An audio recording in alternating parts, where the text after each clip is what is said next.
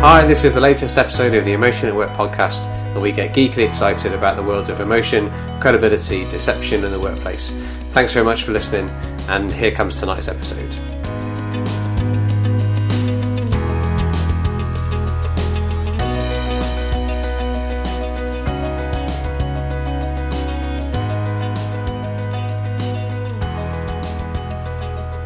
So welcome along to this edition of the Emotion at Work podcast, and today my geek is incredibly excited today. So part of what we want to do with the Emotion at Work podcast is introduce, get to chat with and interview a selection of business leaders, researchers and practitioners. And what we've got today is our first guest that spans two of those domains. So they're both a researcher and a practitioner. So we're going to get, this is going to be a really interesting podcast from the perspective of finding out both what they think, but also what their research is telling them as well. So for today's podcast, I'd like to welcome along SJ Lenny. Good morning, SJ.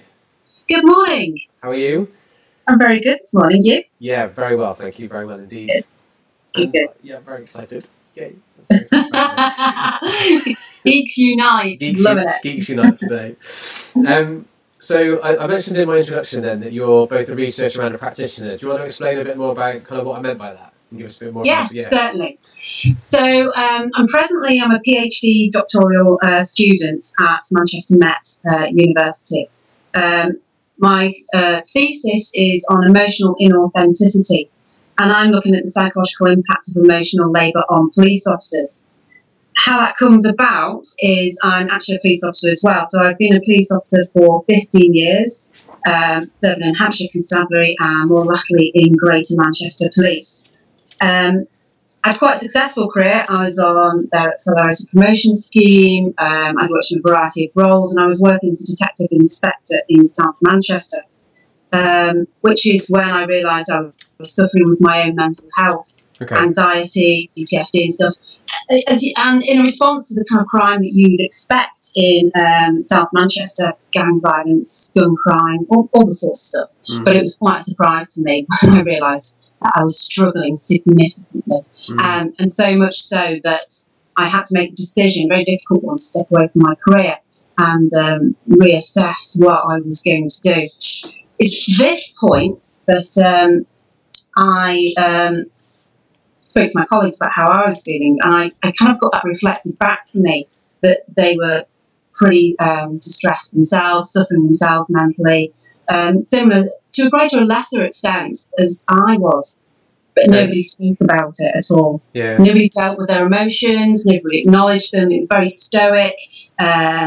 It was unacceptable to discuss how you're feeling, despite the obvious that this is very distressing, exceptionally distressing work.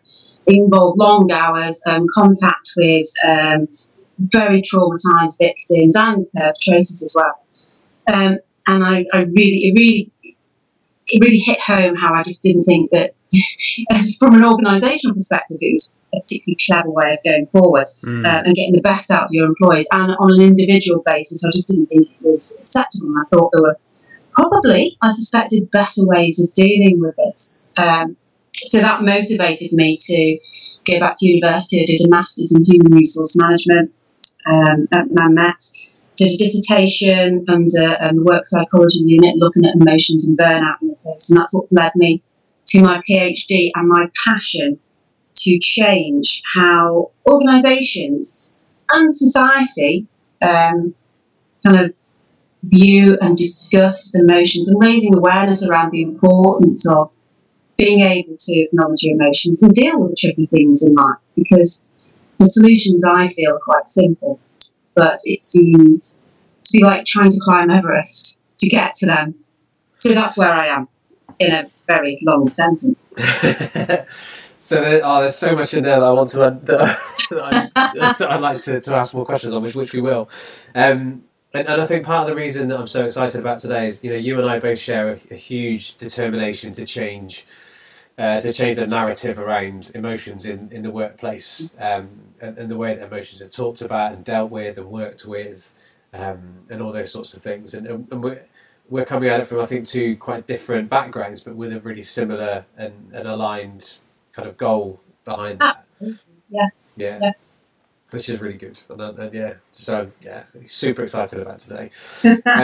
So I'd like to begin kind of near where you started, in terms of you saying that your area of interest now at the moment, for your research point of view, is emotional inauthenticity. Now I'm really intrigued by that as a title. So what made you choose sort of that as a frame to put around your research? What do you mean by emotional inauthenticity? That was a rubbish question.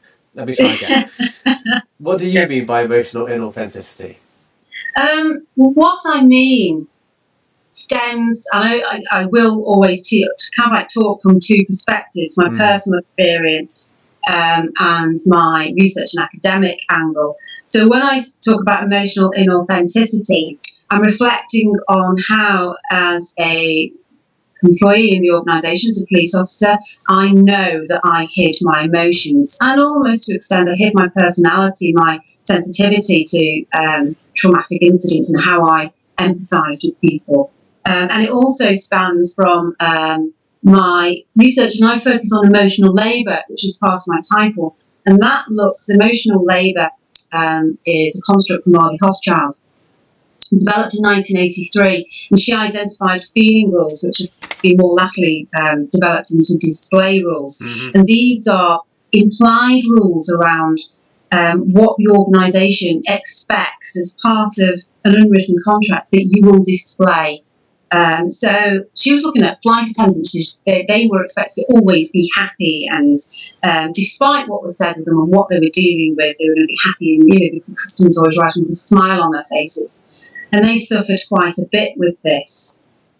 So the inauthenticity comes from that, my own experience of actually hiding my emotions.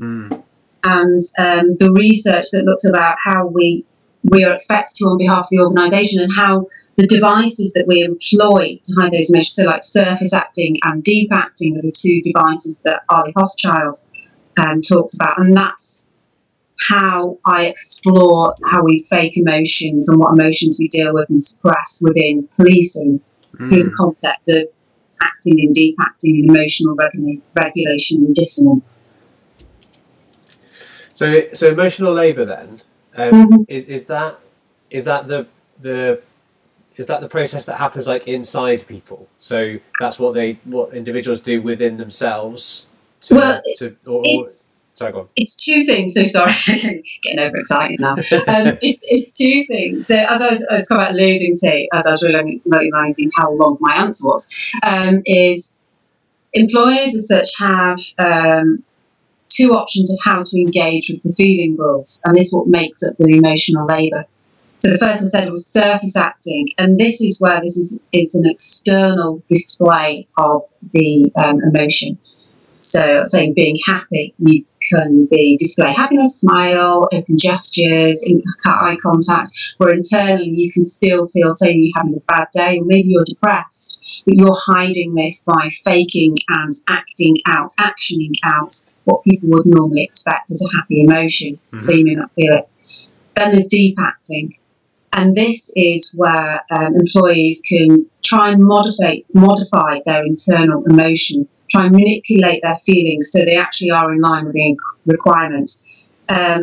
This is really interesting in the scope of police work, because a lot of the previous research hasn't focused on police work and says that, internal regulation, so deep acting, can actually be helpful for your well-being and mental health. That all depends on which emotion you're internally regulating. Okay. So if you're a police officer and you're trying to internally regulate empathy for somebody that's significantly stressed, talk about rape victims or the family of somebody that's died in tragic circumstances, it can be quite distressing. So the emotional labour is how we choose to comply with the feeling and display rules. And it's so complicated depending on the emotion and how you engage with them as to what impact that can have on you psychologically. And I guess the context will then shape what the degree to which the display rules and or the feeling rules apply. So if display rules are, this is what I can show at the moment, this is what I can display, whereas the feeling rules is more, this is how I'm expected / permitted to feel. These are the emotions that I'm allowed, or So therefore, I'm going to choose the deep acting approach to change. So I might have a particular emotion triggered, but I'm going to change that and change it to something else because that's what's okay for me to do. I'm guessing then the context will change the degree to which they happen. So I know. So for example, a lot of work was done around display rules. So in emotion expression research, there was some really interesting work done when universality of emotional expression. So when Paul Ekman did his research into what are called the 7 universals, so happy, sad, anger, disgust, fear, surprise, contempt, looking at the extent to which when those emotions are experienced, what they look like on the face. So one of the challenges was then, okay, well, are those expressions universal? And initially, when research was done in Asian cultures, there was questions asked about actually they don't appear to be present. But then there's one study in particular where people were shown a film either in the presence of people in an Asian culture were shown a film either in the presence of others or on their own. And when others were present, they would manage the display of the emotion on their face, whereas when others were absent, the emotion would show fully, if that makes sense. So in the where I'm going with this then is, so in the police force, were there any context where those rules were relaxed? So for example, if you were just with your sergeant or with your inspector, on a one-to-one type basis, were the rules any different there versus when you were, say, with your peers or with your colleagues? This is a really interesting point, and this is probably something that I find is significantly impacted. So you would anticipate the feeling and display rules for police officers to exist at a scene. So when you have a police officer attending a scene, so with a member of the public, victims, witnesses, grieved parties, perpetrators, you would expect those rules to exist and exist in a very formal sort of sense, which most members of the public, anybody in society, could anticipate, to take control, to suppress emotion, don't get upset. And I don't think we can ever change that, and that's the way it should be. My fascination, interest, concern is how these rules permeate throughout an officer's lives and all their relationships. So as you quite rightly said, how do they deal with emotion with their peers, their colleagues? Now, bearing in mind that research shows that social support from peers who experience similar or same trauma is the best support for moderating PTSD symptoms. However, these feeling rules still apply when it comes to peers and colleagues, so they're still not allowed to express emotion. The only emotion that is permissible, it would appear, within the organisation is anger. Okay. Very odd. Otherwise, it's no emotion. So they're not allowed to talk about emotions exist. Having emotions, feeling distressed. Fear is completely unacceptable as a conversation. Just doesn't exist. You manipulate, if we're talking deep acting, you will manipulate your fear into anger, particularly out on the street to deal with something. Obviously, you can't show fear when you're dealing with an angry man. That's how, and a lot of this answers a lot of questions about police aggression. It's a lot of fear that's coming out. But this permeates into relationships with colleagues, as I said, but also supervisors. The rules apply here as well, because police officers perceive that the emotion rules, and this emotional regulation, this requirement to suppress and not have feelings, is an unofficial performance indicator. So if you're stoic and you don't show and display emotion, you come across as completely unaffected, then you're a good egg, and you're reliable and you're resilient and you're a good body. But if you show emotion, you're weak and you're not up to the job. Literally the words of police officers, if you show emotion, you're not up to the job, you need to get another job. Quite brutal. What concerns me even further is it goes out of the organisation and into relationships with spouses, partners, families and social groups. And I've become interested in this there's two different aspects there.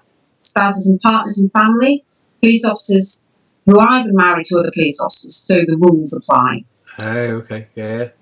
Or they're not, and their spouses, partners, families are members of the public who need protecting So either way, because they will articulate it back to me. So my research is audio diary, so I deal a lot of narrative of people just telling me how they feel.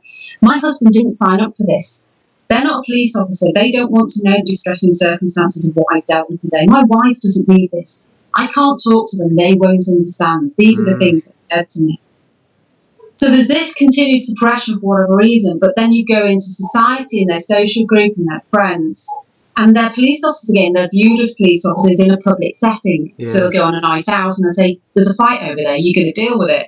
The Bobby's like, oh, really? And I'm interested in the literature, fictional literature and film, and the perpetuation of the burnt-out cop, the hard-boiled policeman, how it has entered the public psyche that police officers should suppress emotion, that this is how they are, that it's acceptable that they suppress emotion, that their marriages fail and that they end up drinking and getting older before their time and dying young. But it exists. So these feeling rules, as you quite right say, are they permissible in different places? Well, there are some emotions that are permissible, so spoke about anger. But the rules seem to apply throughout their lives, and there are very few openings for police officers. If they speak about, sometimes if they're with a colleague they've been with for say 18 months, they've got to know them, they trust them, they don't think they trying to gain promotion. There's a lot of work at the moment about identifying well-being and what you've done to help somebody else's mental health. So people tend to be a bit suspicious of each other if they're going for promotion. Are you going to use me as an example in your interview? Oh, really? So it takes a long time to build trust with people.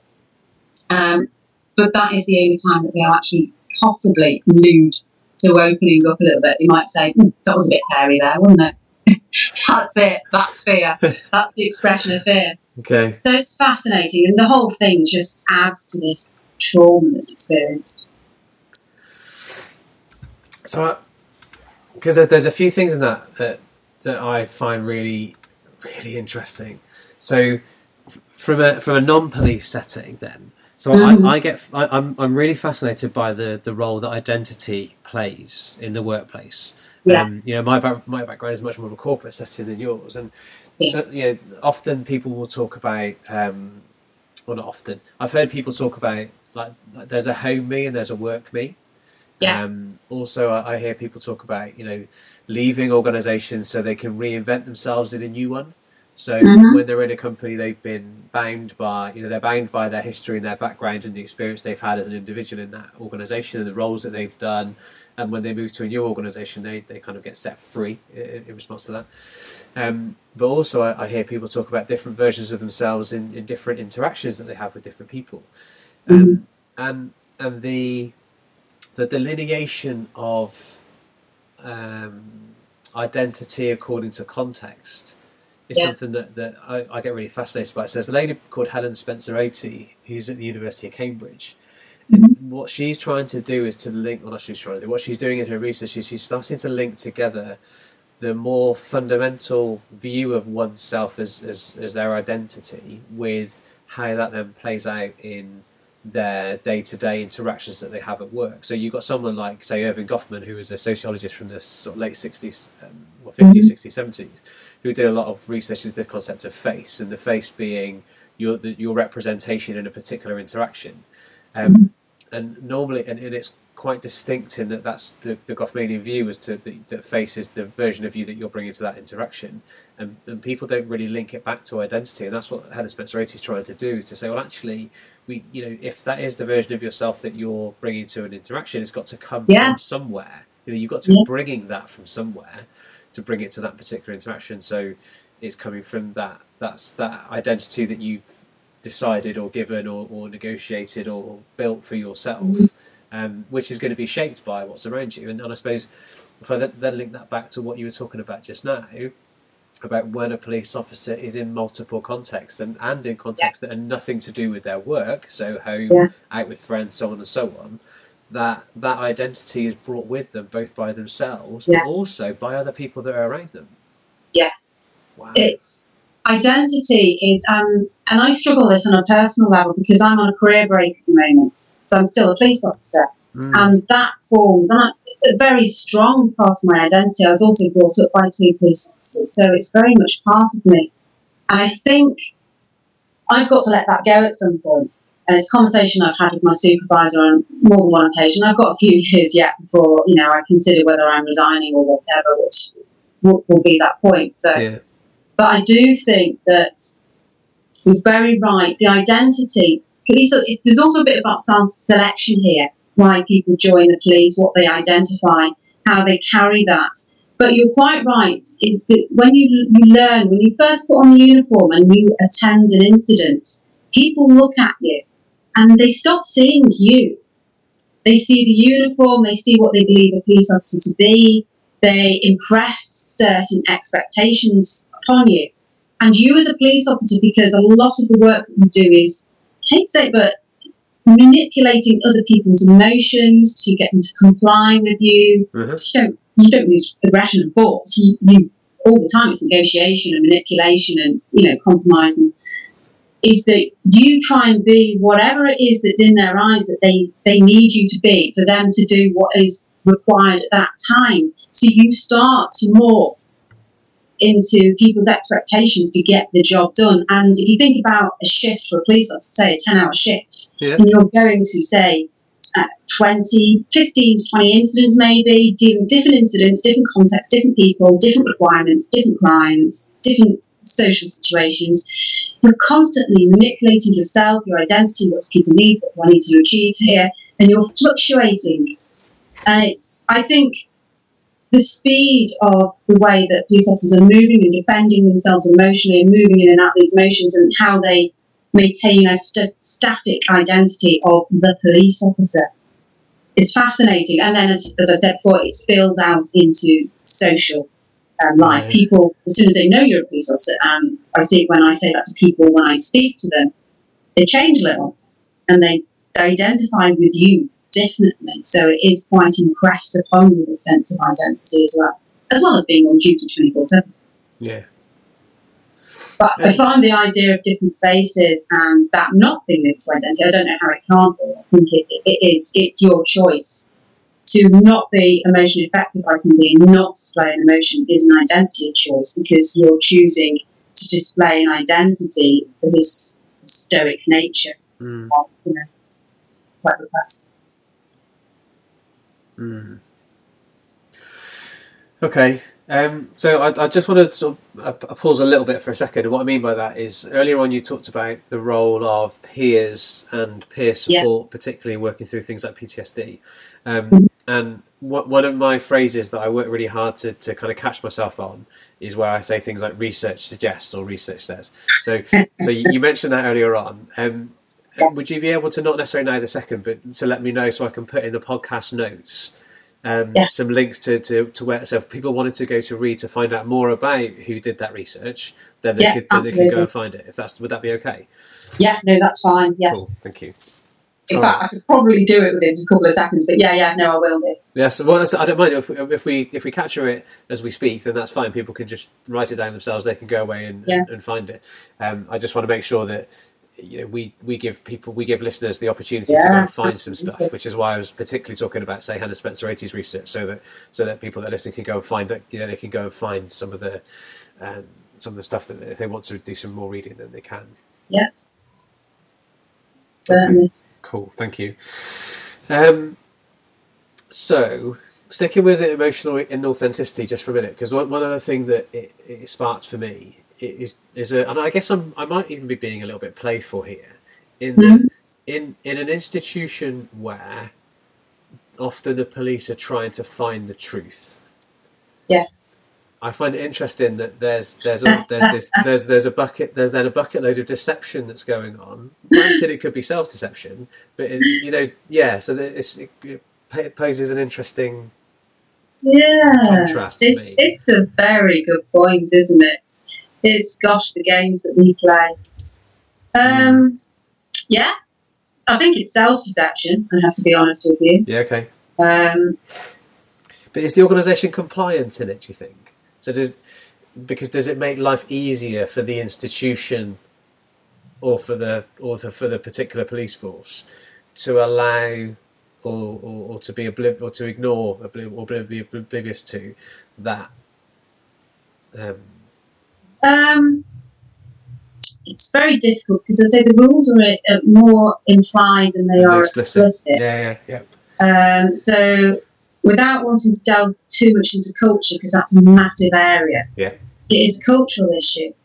I think a lot of the problem is, I've been looking at dissociation recently as a psychological output of emotional suppression and dealing with trauma and how trauma is dealt with.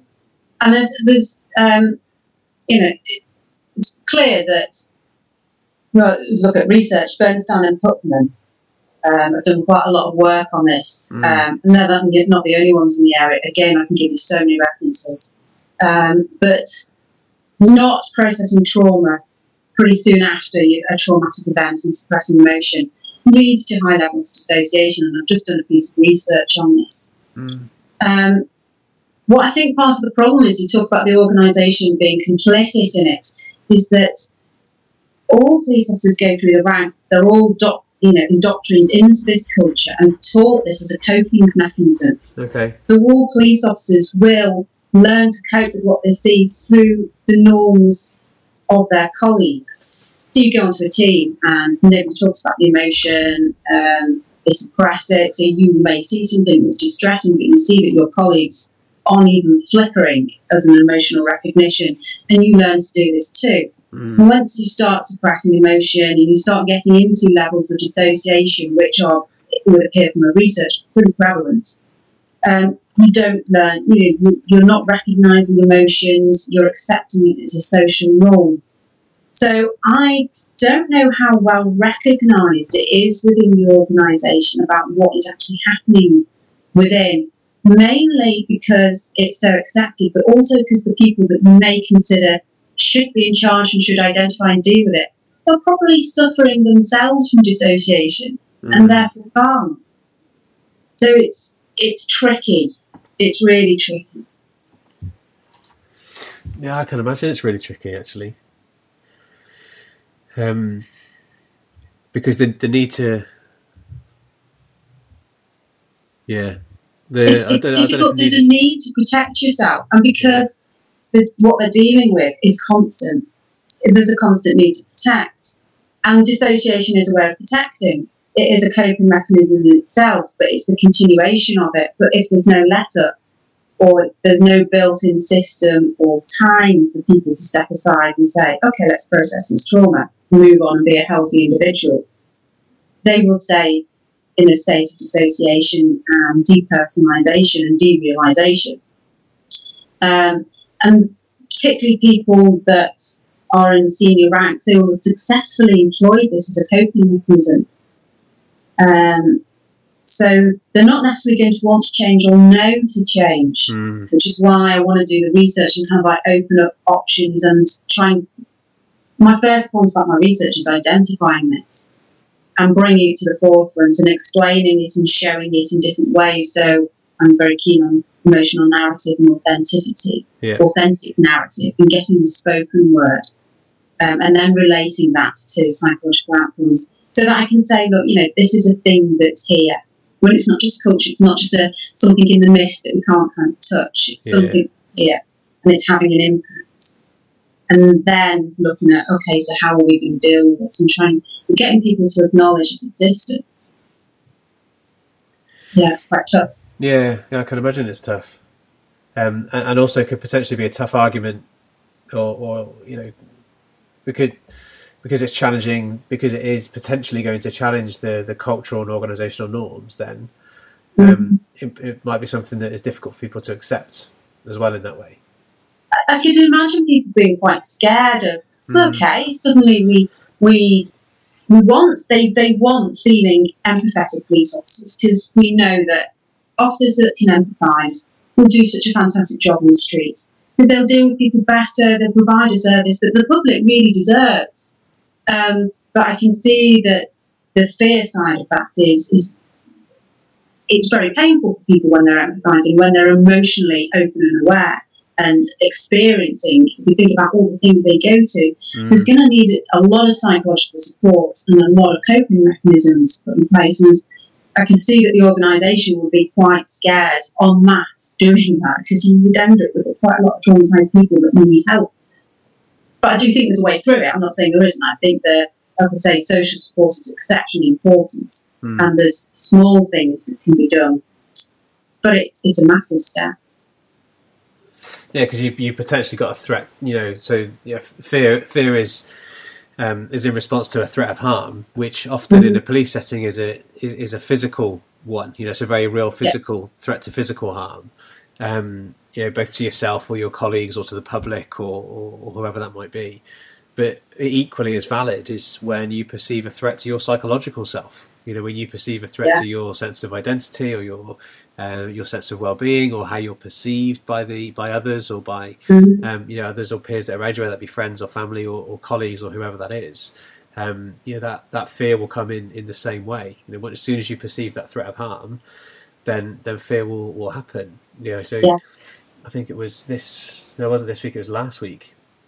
I was chatting with an individual who was recalling an occasion where they were sat in a team meeting, and the leader of the team made a comment about a particular project, and it just sent fear running through them, because even though the individual hadn't been named, because their project had been named and they'd been part of the project, there was they picked up on a threat to their credibility or their performance and their ability or their competence, I should say, probably, in doing their job. And it was a very real sense of, they're talking about me, and then they were unable to pay attention for 30 seconds, a minute, 2 minutes afterwards, because they were caught in the grip of that. Are they talking about me? What have I done? What have I missed? What ball have I dropped? Why are we talking about this now? And it just creates that emotional. And fear is fear, no matter the stimulant. I mean, police officers would be afraid from the whole thing is the emotional suppression is a reputational fear. A fear of being seen as bad as their job because they're emotional, and that's just as strong, if not stronger, than the fear of being stabbed or physically harmed. In fact, possibly more, because they're probably a who is handled. If I get physically injured, more than my reputation, or you're not good at your job because of that threat to identity, as you quite right to say, which is intrinsic to us. So fear is fear, no matter the stimulant.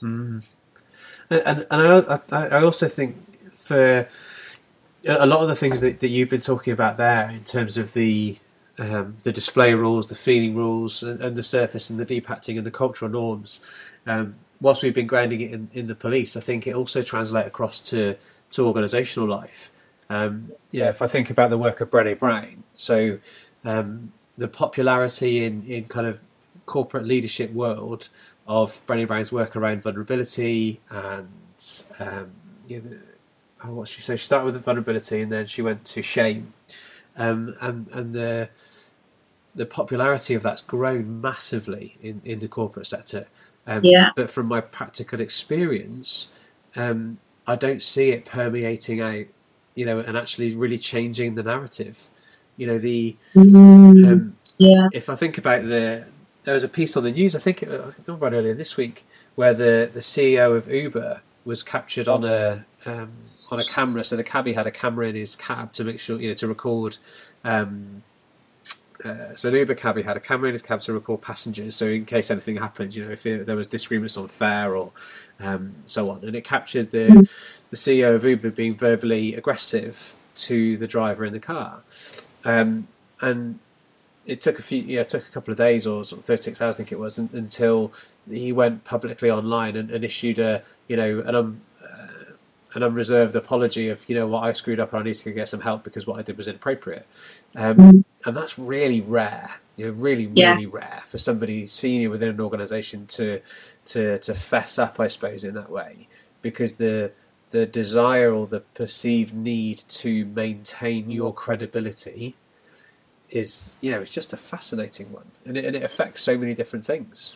Well, I think if you take it out beyond the context of policing, which is an extreme context, I would say, but you're looking at into what is a patriarchal society that's being strong, being the top of your game, being competitive, the capitalist fight to be the top and constantly grow, to suppress emotion in an environment that's emasculinated.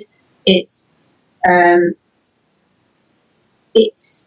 everywhere. You can't be seen to say, I made a mistake, because that's a weakness. We don't do weakness, which is why emotions aren't acceptable, because we think emotions are weaknesses too.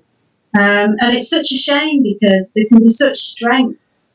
Again, empathy comes into this. There's such strength from identifying yourself as being a human being and not being perfect. And that's, more CEOs need to acknowledge that, because for your employees to be comfortable, to be happy, to be creative, they need to be able to make mistakes and be human. And they're the ones that give permission for this. But it's not just organisations, it's society. It's prevalent with any area of society. It's designed to be the top, impenetrable. But I also think there's a load of politeness rules that kind of come in with it as well. So I remember I was walking through Chiswick, probably about, I don't know, I can't remember when, a year ago, maybe more. And there was a lady walking down the street, and she was just really upset. So she was, prototypical face expression of sadness, inner corners of the eyebrows raised, lip corners pulled down, bottom lip quivering. And she walked past and I was walking towards her, and I saw must have been at least 15, if not 20 people look up, recognise it, and then walk off. Because I think there's some politeness rules around going up and approaching somebody saying, "Are you okay?" So me being me broke all those rules, and stopped and I kind of got up to her, and then rather than stopping her, I turned around and walked alongside her and said, I noticed that it looks like you're a bit upset. Are you okay? Is everything all right? And she said, yeah, I'm fine. And I said, are you sure? I just want to make sure that you're okay. And she said, yeah, I'm fine. I just kind of need to be on my own for a bit. And I thought, well, I'll leave you alone, because it's none of my business, but you've done such a good thing there. Well, thank you. But I think it's the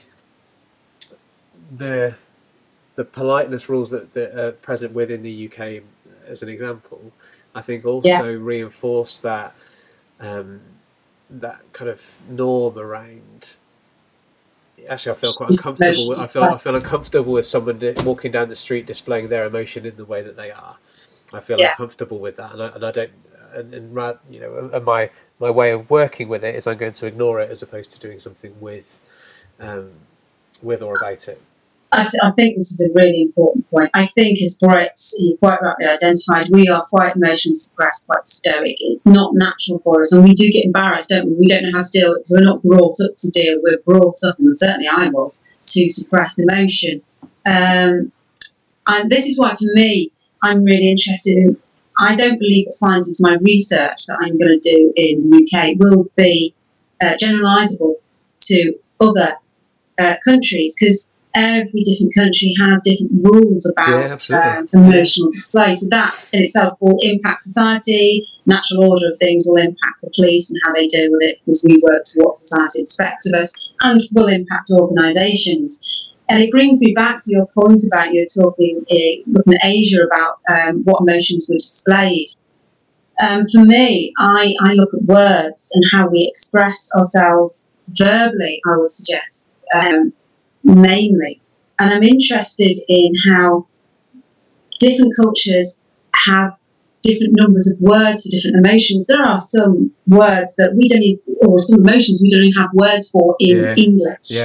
And that in itself just shows how societies, as you say, politeness or how comfortable we are with emotion translates literally from culture to culture. So I do think you're right. There is a politeness about, or an uncomfortableness and embarrassment on the Brits, I think, about being able to express emotions, which, as you say, the societal sort of pressure for everything to be okay. And we've been talking a lot about sort of fear and anger, I suppose, have been the dominant two. But I even see that with things like pride and appreciation and praise. There's a company called OC Tanner, and I know a couple of folk there. Rob Ordover's one, and Dawn Smedley's another. And their whole kind of business model is around appreciation and recognition, not and all through a non-financial means. And the level of discomfort that I see in individuals when they initially start to do this stuff is really big. So I did a piece of work with a group of 60 kind of senior leaders within a UK retail organisation, and it was a kind of part of a classic leadership developmenty thing. But one of the things that I did is I allocated an hour, I think it was an hour and 15 minutes in the agenda for appreciation.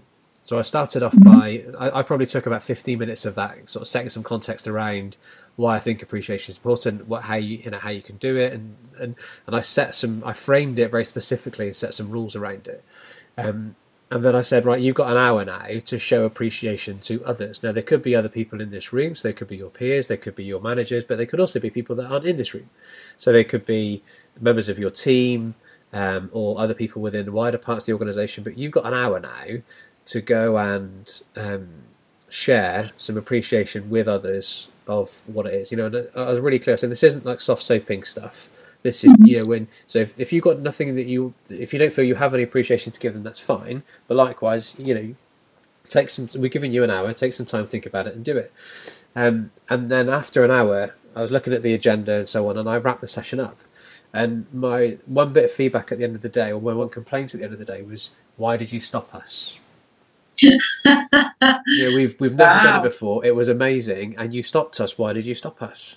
And I find it really, it was a really fascinating thing, because I only gave them an hour because I thought they'd feel really uncomfortable, and then I stopped it. They're like, "No, you shouldn't have done that. You should have. We'd have preferred. I'd say we. The individual said, I'd have preferred it if you'd have let it run." And I said, "Well, that's great. So my challenge to you is, how do you do it outside of this room? So I've now given you a framework that allows you to do it. How do you do it outside of the room?" And also then in more general life, part of my research was about analysing performance reviews that happened in a corporate organisation, and the way that people gave praise was really weird. So occasionally there was, a very direct one, which is, this happened, you did it really well done, thank you. But there are other times where the appreciation would be given by putting someone else down. This person isn't very good at these things, and thankfully I don't have to talk to you about them. And I'm like, what an indirect way of saying you're good about something. So that's so power play, isn't it? That's fear creating. I don't have to tell you that you're not bad, but if you are, But I also think there was some the individual in question was trying to make themselves look better as a manager. So they were trying to say, your peer isn't good at these things, and I'm telling you that I know they're not good at these things. So I want you to know that I'm on top of that because I've got a note to talk to them. I'm interested in that in so much the way that obviously the person that's delivering the performance review, bearing in mind this is meant to be about somebody else, not the manager, is bringing their own ego and demonstrates a level of vulnerability and needs to be seen by the good employee as a good manager. Absolutely. Oh dear! I know it's fast, and it's fascinating stuff. And I was about to say the worst thing is, and that's an inappropriate choice of language. The bit that I missed in my research my regret for my research is that I didn't go back and speak to the managers and the individuals that took part in my research to find out how aware they were of it, and or if they ascribe the same meaning that I as the researcher have ascribed. Because in this kind of research paradigm, there's two approaches. There's what's called the first order approach, which is where you use what's happening in the interaction to decide how people evaluated it. Mm-hmm. So in that particular example, the individual that received the comments of, so the individual that was in the performance review that was made to say, you're good at these things because this person is bad, they didn't respond in it. They didn't give any audible response other than a small laugh. So it's difficult to know how they evaluated it. So they didn't say thanks. So I'm not sure, so I don't know if they accepted it or not. They left it ambiguous about whether they accepted it. So the feedback loop doesn't really. They're not getting much feedback on it. So they didn't voice an inappropriate or a dissent, but they also didn't voice a recognition or an assent either. So it's really difficult to know. So the first order approach is where you look at what's happened. The second order approach is when you as the researcher who understands the context or the community of practice, you ascribe kind of meaning to it or potential meaning to it, which is what I've done. But the bit that I think I missed was the opportunity to go back to the individuals that took part in the research and say, when this happened, how did you interpret that? Or as you listen back to it now, how do you interpret it? Because part of me wonders is, actually, am I making it a deal when actually it isn't a deal? Well, that's so interesting. I'm just doing a bit at the moment on the role of research and reflexivity, and particularly in qualitative research and looking at case study and stuff. And transference, particularly in psychological research, is such a problem, isn't it? I can see. I mean, that is important to check back and see, is this a thing or is it just a thing because I think it should be a thing? Yeah. Yeah, I understand that. Yeah, totally. It'd be interesting to know, wouldn't it? Yeah, it would. And the challenge is, that I captured the data 2 years ago now, so memory will be fallible enough for people to go, I don't know, I can't remember how I felt then. So when it comes to doing more research, that's a key learning for me in terms of how do I get that perspective, and even then I won't necessarily know for sure that was how they felt. All I will know is what they're telling me about how they felt. Which I think interesting also is what do they accept? What are their feeling rules about what's acceptable? And are they like, no, that's fine. That's what happens. If they've not really looked at it, can they identify themselves that stepping back? Oh, that's not really that acceptable. Yeah. So it's complicated. It is. And this is where, and I can feel the soapbox being presented and me standing up on it. But this is where I get really frustrated by a lot of the work in and around emotion and or emotional intelligence, where people talk about self-awareness, and it's used as for me it's used as like a throwaway term. Are they just not very self-aware is something I hear regularly, or they just need to work on their self-awareness. I'm like, do you not, that is like it's a monumentally big thing, self-awareness. It's something that takes, as you said earlier on, it takes reflection, it takes reflexivity, it takes effort and energy, and I get frustrated that it's almost used as a throwaway comment. It's something that sounds to me like how, and if you're talking in an organisational culture, I am, how resilience is used as a term. It certainly in the police, I see it as a bar to be measured against. Unrealistically, you're either resilient or you're not. You're either self-aware or not, and if you're not good enough. Well, as you say, to be truly self-aware, and who is? You have to understand your upbringing, the contributions into your psychology, what traumas you may have experienced and not processed, which create this amazingly complex mind map, and then introduce yourself into a culture that you may not necessarily understand, that only you have a perception of through your senses, which are tainted by your own personal experience. I don't know if we could ever be truly self-aware to the point where we extrapolate all those problems and understand them. I mean, Freud and Jung spent years trying to do that, and whether they eventually ever attained true, total self-awareness, I don't know if we can. No, I don't know either. But it's not an overnight thing, is it? I think I'm consciously incompetent at that level. I know I don't know myself well enough. and I think there's I had a thought earlier on which I didn't share at the time, but feels okay to go contextually okay to share now. So when you were talking about when I asked you around how complicit is the organisation or the institution of the police in what's happening, and it made me wonder, actually, is there a degree of organisational self-awareness or institutional self-awareness that happens there? So if you've got if the institution is made up of people that have learnt this implied cultural norm or these implied rules around what you can show and how you can feel, it could be that there is a complete lack of awareness that this is actually a thing, and it's only because of your experience. And I know you're not alone. I know there are other people within the institution of police doing it as well. But through your own personal experience, you've then gone, hang on a minute, this is a thing. Yeah. I think so, and I think I suffered, particularly being brought up by police officers, of not understand. I could talk about mental health, and I cared very deeply about it, and I cared very deeply about my colleagues, my DCs, people, my teams around and underneath, and the people I was there to protect as such within the organisation and look after. I don't think, unless you do have that wake up moment where you are really poorly and you go, oh my God, what has been going on here? I think it's very difficult to have that level of awareness when, and this is, I toyed for a while about bystander syndrome, as whether that was what was going on in the organisation, because I just couldn't get why people weren't going, hang on a minute, this is a bit weird, isn't it? Why are we all stood here not feeling anything when these tragically difficult things are happening? So I do think that organisationally there's not that. I think it's growing, as you quite rightly said. Other people are working in the area. There's more wellbeing stuff that's going on, but I don't know how really that is an understanding. But at least it's a step in the right direction. Yeah. I think it's difficult on an individual and an organisational level to have this awareness when you are completely submersed within a culture. It's difficult to see it and see your part within it. It's all pervasive, particularly when police officers, as I've said before, don't step outside of it. It continues into their home, it continues into society. They never step outside of this culture. It's expected from every angle and impressed upon them. So, I'm not about to say the organisation's bad in any sense, because I just don't think that they can be found culpable, them, or a victim of their own circumstance. Yeah. And I think that translates across to wider organisational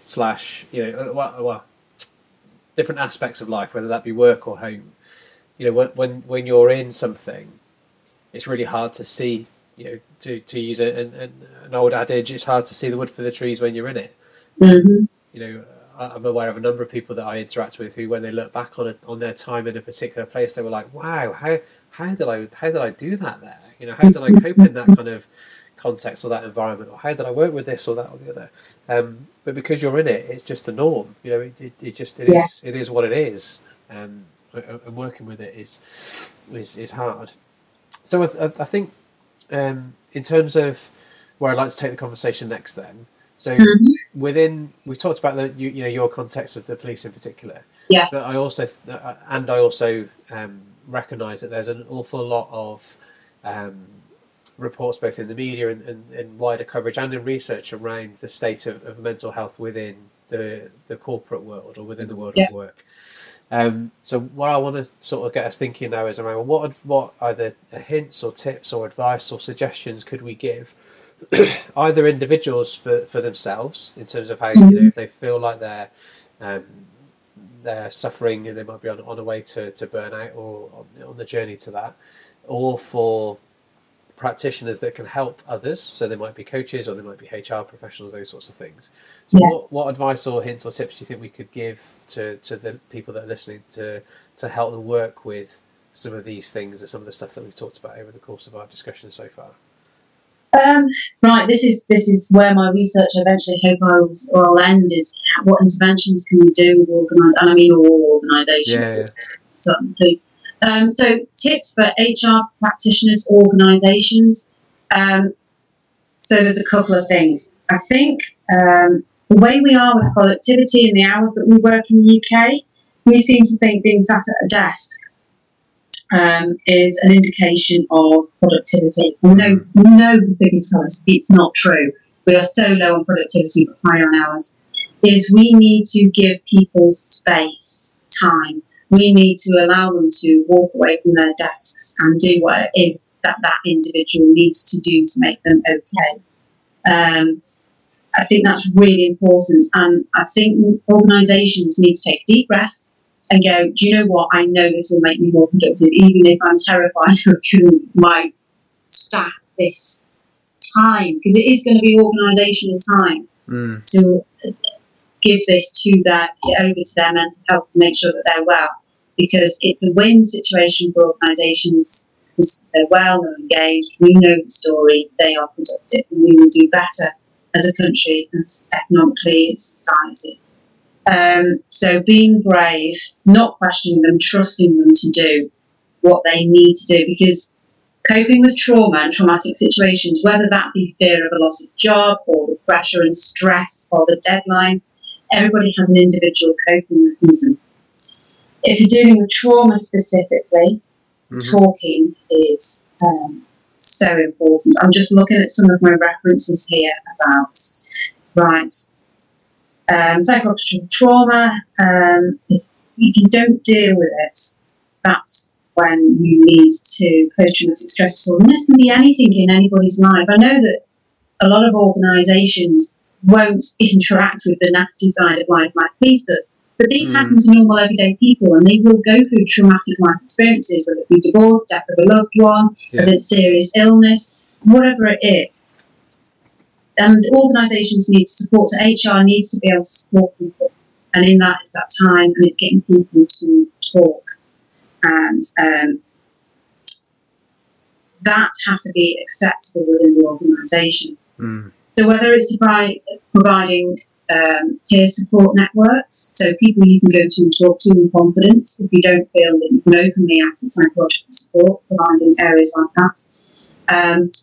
Providing space and time, and in fact enforcing it, because a lot of people won't voluntarily engage with wellbeing and psychological support mental health programs through fear of stigma. So you can't set something up and expect people to go to it. When we dealt with tragic incidents within GMP that were quite significant, we set up, and I don't want to go into too much detail about that. Okay.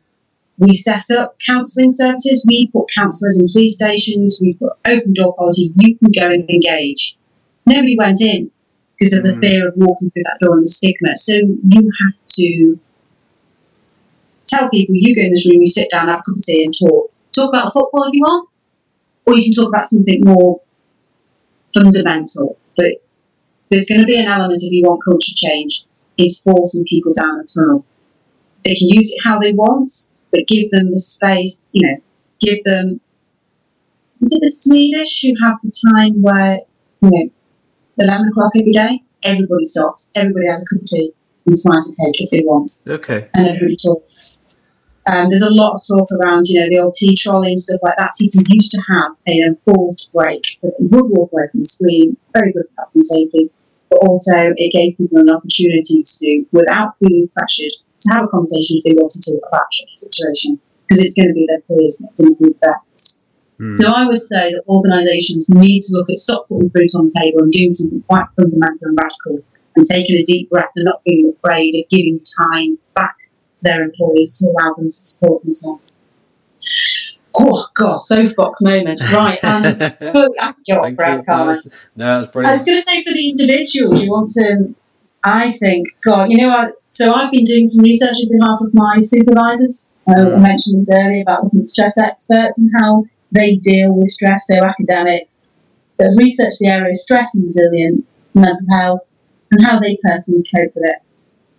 And we'll go back to self-awareness, but knowing your triggers, knowing what's important for you, knowing when you're not quite so well, knowing where your cut-off point is, and knowing how to identify it, B, communicate it to the people that need to know in a way that you're comfortable with, then finding your own personal coping mechanisms. Meditation's massively good, yoga, fitness, exercise, or just reading a book, or going into nature, find something beautiful, removing yourself from the circumstances. There are so many different things, and it's such an individual thing. And also, triggers are individual. One person's stressor is nothing to another person, but they will be stressed by something else. Me and my husband are completely different. He will get stressed about shopping and those sorts of things, and I get stressed about deadlines, But the other doesn't get stressed about, we're completely different in that level, but we both suffer in the same way when we do get stressed. and there's no denying how that feels, no matter what you trigger. Yeah. I'm done. Okay, wonderful. Thank you. So there's a couple of questions to finish off then. So and they're about sort of your thoughts on where people can go next and where I should go next. So what I mean by that is I'll ask you in a minute for any recommendations of books or articles or places for people to go to find out more if they want to find out more around the topics we've been discussing. You know, where should they go? What can they go look for? But also I'm interested in who else do you think we should look to get on the podcast? So are there any other? And again, there could be business leaders, or they could be researchers, or they could be practitioners, or a combination of those three. But you know, who should we go and hunt out and find and say, SJ sent me because she said you'd be awesome for this. Right. Okay. I'll have to think about a few. My first one, I'm going to say, I don't know whether you've made contact yet. My ex-DOS now, Anna Sutton. Okay. I think her research is really interesting into authenticity and identity. Okay. Who else would I know? I'm trying to think somebody corporate. Let me see. What were the other questions you had for me? Books. Any books or videos or recommended reading? Anything that if people want us to find out more, you know, they should. I would say read Managed Heart by Arlie Hochschild. Okay, so that's emotional labour. It's a dead good read. That's so articulate. It's a dead good read. Yeah, it is. She's really worth reading. She researches air hostess and bill collectors. But it's okay. So it's nothing to do with the police. It's nothing. It is proper corporate environment. It's in 1983. She does this study, and she links that to burnout and how suppressing your emotions is really so bad for you. But they're positive emotions, so it's completely contrasting for anything that I do. But I use her concepts. But I think that for certainly HR managers and anybody in corporate organisations, it helps you to understand how even forcing your employees to be smiley and happy all the time can be so detrimental to their well-being and then their ability to work for you. So I think that's an important read. Okay. Very important. So remind me, what was the book called again? The Managed Heart. The Managed Heart. Wonderful. By Arlie Hochschild. Thank you. Fantastic. A bit of a Bible for me. Good. I like it when somebody is really clear on a book that would be really good to read. So no, she's brilliant. So I've got a background in art. So I was a musician in the army before I ventured into the police. It's a long story. So my A levels were music, and I also did theatre as well. So a bit of acting, hence my interest in surface and deep acting. Yeah. So she talks a lot about Hamlet, she talks about Stanislavski and actual acting techniques as well throughout it. So she draws, and I do this in my research. I find it quite fascinating. So she draws on the arts, which plays into Jung. I would read Jung. And it probably plays into Goffman as well then, because Goffman talks a lot about dramaturgy and stage and self-presentation and those sorts of things. And backstage and stuff. Yes, absolutely. So it's another good read. Jung, there's a book called The Introduction to Jung, and I think it's by a chap called Stevens. It makes it easy to engage with, and I think that's a really social psychological way of looking at things, how we're all linked in our terms of emotion and how we deal with things. That can get quite deep, but okay. Well, what we'll do is we'll put links to both of those on the podcast notes. We'll put links to both of those, so we've got so people can go find them. And I'll try and do this from more than just Amazon, other web-based book purchasing. Well, I've also got a number of academic journal articles that I've got the names of sat in front of me here. That'd be good. I can put those in as well. Yeah. That'd be good. But I'll just end up reading off a list of names and it'll be meaningless. No, that's fine. We'll put them in the podcast notes. That's good. Yeah. Okay. So definitely go and hunt out Anna. Anyone else that we should go and find? Do you think? See, a lot of people that I know are police based. Because that's who I follow. No, it's okay. Can I get back to you on that? There's a Yeah, few. of course you can. Yeah, absolutely. Yeah. No, that's good. Yeah, That's we'll get lovely. back to that. Okay, is there my final question then? In a very good Nancy Klein time to think style, then is there anything else that you're thinking? Anything else that you're feeling? Anything else that you'd like to say before we bring it together and close? I think I've probably not spoken enough about the importance of actually speaking emotions. Okay. So, and I'll find you all the references. In fact, I might have a paper set next to me at the moment. But actually being able to talk about your emotions is a significant moderator for dealing with those emotions. And not being able to name the emotions you're experiencing is a sign of mental distress. Practitioners, this is important because they're simple things, but they're really telling and really important. And I'll send you some links to that. But if we can't do anything else, if we don't have lots of money to bring in psychological support, we don't have lots of money for training, we don't have lots of time to give, if nothing else, talking is possibly the most important and impactful tools for looking after our own mental health, looking after each other, creating that social community that's healthy and supportive. And that's what I'm trying to do. And what I found from my own personal experience of actually opening up to my colleagues and having them in return open up to me, because I gave them, not necessarily gave them the power, but they weren't afraid once I'd opened up about how I felt to speak. So storytelling for me is so important. Tell your own story and other people will tell you theirs. And that's such a beginning in any organisation to getting a better culture, to a healthy emotional work. Fab, wonderful. I agree with you wholeheartedly. So one of my real frustrations with Daniel Goleman's work, as an example, is the first person I ever read on emotional intelligence.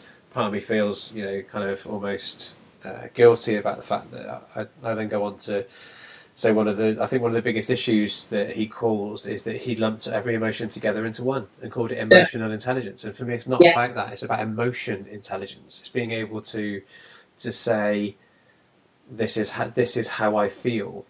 And sometimes that's about, this is how I feel physically. I feel hot, I feel cold, I feel knotty, I feel gnarly, I feel aggravated, I feel meh.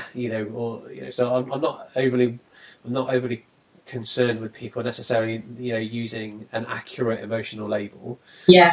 But being able to just, be emotion, be emotion intelligent or emotion aware rather than emotionally intelligent or emotionally aware. Because it's all very well to go, I'm feeling emotional at the moment, and even then, if you use the word emotional, that has such strong implication with crying and sadness. Connotation. And also some collocations as well. So if you look at linguistically, if you look at what sits around the word emotional, sadness features more often than any other emotion. It collocates around it regularly. But I agree with you. Being able to, or taking the time to name, not necessarily being able to, taking the time to name how you're feeling and be able to articulate that in some way, not necessarily an articulate or logical way, but just the physical articulation of it. What it is to you. Yeah, absolutely. And yes, I might look at your face and go, you know what, you say you're angry, but you actually look really sad. But that doesn't matter. That's not the point. My job isn't to go, are you sure you're angry, or are you actually sad? Or to quote the kids' kind of animation movie Home, are you mad sad? Are you both mad and sad? Which is so right. Yeah. The other thing is we go, we lump it all into one emotion. We're not experiencing one emotion at a time. We can have so many emotions, which makes research really complex, particularly what you said is actually what you're depacting, what is it you're displaying. Absolutely. There's a multitude which adds to the confusion within us. And just sitting down and going, well, I feel this about this, I feel that about that, sometimes helps to separate and understand things and then process a bit more. Brilliant. So I smile a lot. I go, yeah, I'm really scared, she said, grinning. People go, really? Oh, SJ, thank you so much for your time today. No, brilliant. Thoroughly enjoyed our chat. I cannot wait to hear more about how your PhD research, kind of continues, and then to see what you kind of pull together at the end. And Thank you. It's been so much fun today. Thank you very much, and good luck to you. I'm looking forward to you joining us very soon at ManMat, I hope. I hope so too. Fingers crossed. All right, so let's bring it together. So thank you very much, SJ. Thanks for taking part in the Emotion at Work podcast for this episode. And we'll put all the links to everything we've talked about, the different studies, the different researchers, all that stuff, and the books and everything. We'll pull that together. So if people want to go if listeners want to go and find out more, then they can. But all that leads me to do is say, SJ, thank you so much for your time today. Thank you for speaking. It's inviting me on. Brilliant. Thank you very much. Thanks, SJ. Take care. Take care. Cheers. Bye-bye. You've been listening to the Emotion at Work podcast. Written, recorded and presented by Phil Wilcox. Edited together by Simon Leverton. You can find more information at emotionatwork.co.uk or follow us on Twitter at @PhilWilcox. Thanks for listening.